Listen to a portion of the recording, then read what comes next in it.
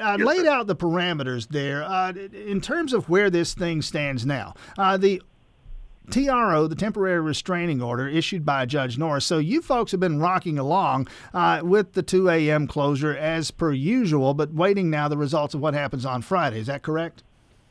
That is correct. We're still operating as usual. Everyone is kind of working with pretty much a dark cloud over their head because of the uncertainty. No one knows what to expect after that hearing. Well, okay, let's talk about what this has been like, though, because even with staying open, your typical hours now, 2 o'clock, your normal operating hours, you are still under the constraints, as I understand it, of operating at diminished capacity. Are you still being compelled to only have so many people in your place? Yeah, Governor Kemp, the capacity, we're still only able to have 35%. So 35% of whatever your fire marshal capacity is. So it's either 50 people or 35%, whichever one is greater. So you still are under some major constraints to actually hopefully make money in the middle of a pandemic. So it's definitely challenging, for sure. I would assume that it would be, Gerard Miller. And again, I may venture into some areas that are none of my business here, but I will try to get some sense of just how bad it has been for you folks over the last few months operating under those constraints. How difficult is it to keep your doors open and keep meeting payroll? It's definitely difficult. We've had more than a few employees either find alternate employment in other sectors, i.e. leaving the industry. We've had the difficult choices of which employees are we going to move forward with, some of which made those decisions on their own. And then there's the money going down so much drastically that you lose quality employees. So meeting payroll, meeting the expectations of what people have to be able to put food on their tables has actually gone through the roof. So that the stress of trying to provide a safe, efficient, and profitable workplace it's complicated itself in ways that is already difficult in an industry in which we rely on the public to really come and support the business. So now it's even more. It's 3, 4, 5 times fold.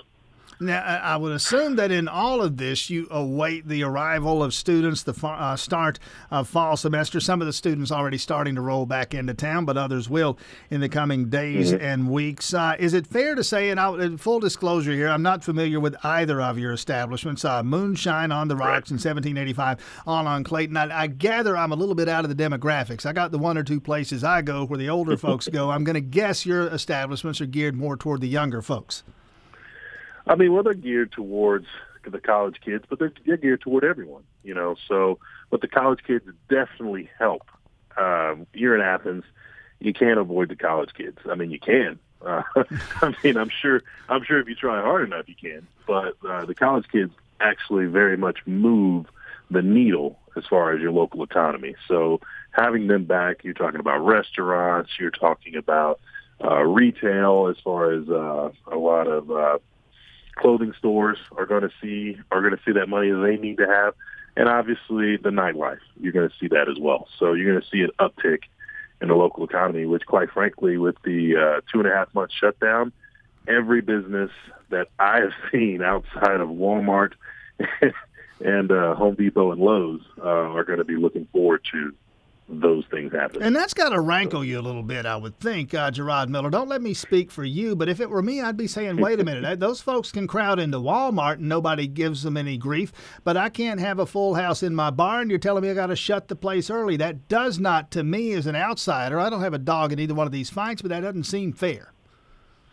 Doesn't seem fair. However, we don't have the major lobby that a large corporation does. We're just a small business, and we're a consortium of small businesses. And, thankfully we've been able to kind of rally the troops of those that would actually be our competitors. And we're seeing eye to eye with something, and we're fighting back to make sure that our voices are heard. All right, let's talk about that. Gerard Miller, again, on the general manager of those bars downtown, and working with some others as well, about a half dozen who have lawyered up for the fight to stay open for as late as the current ordinance allows them to, in opposition to the county plan to have them shut down at 10 o'clock at night.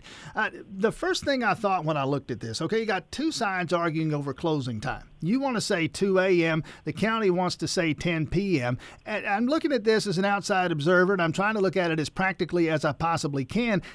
What's wrong with splitting the difference and saying midnight?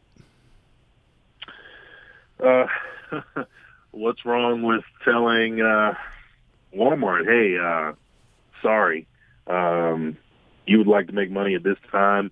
We have too many people getting off work at a certain time, so people get off work at 5. We see a high traffic area there. You know what? Let's go ahead and shut you down at 7. You know, at what point are we going to sit around and say that people have the personal choice to leave their homes to go somewhere? These are adults we're talking about. These aren't children that we're talking about that are being forced, that are being made to come out. We're talking about people who make that choice. What do you say to the mayor's concerns, myself. Gerard Miller? What do you say to the mayor's concerns? You heard him talking about it. They leave one of your places, they go to another and another after that, and contact tracing becomes impossible, and they're super spreading. What do you say when you hear the mayor's concerns? Well, the contact tracing is going to be impossible no matter what we do in society. So if I go to Walmart and then I decide to go to another store, you know, if I leave my home to go shopping on a Saturday, it's very unlikely that I'm just going to go to one place, or I'm only going to go to or come into contact with one individual. I'm still coming into contact with individuals or anything that I touch while I'm out. Now, are there preventative measures in place? Yes, at every place I've been. But that doesn't mean that there aren't preventative measures in place at restaurants and bars. At all 3 of my bars, when you walk in, we actually temperature gauge you before you ever walk in and step foot in the bar. We're looking for symptoms of COVID-19. If you're sweating, if your temperature is over 100 degrees, you are turned away immediately. As you walk in as well, there are sanitizing stations at all 3 of our businesses. Beyond that, everyone who works at the bar has a mask on. I can't even schedule as many people as I would like because I am actively socially distancing to make sure that we only have enough people to where they are socially distanced from their fellow employees while they are at the bar. So while we're operating with only 35% capacity in relatively large buildings. So we are doing everything that the CDC has given us guidelines for, that Governor Kemp has given us guidelines for, and it's still not enough.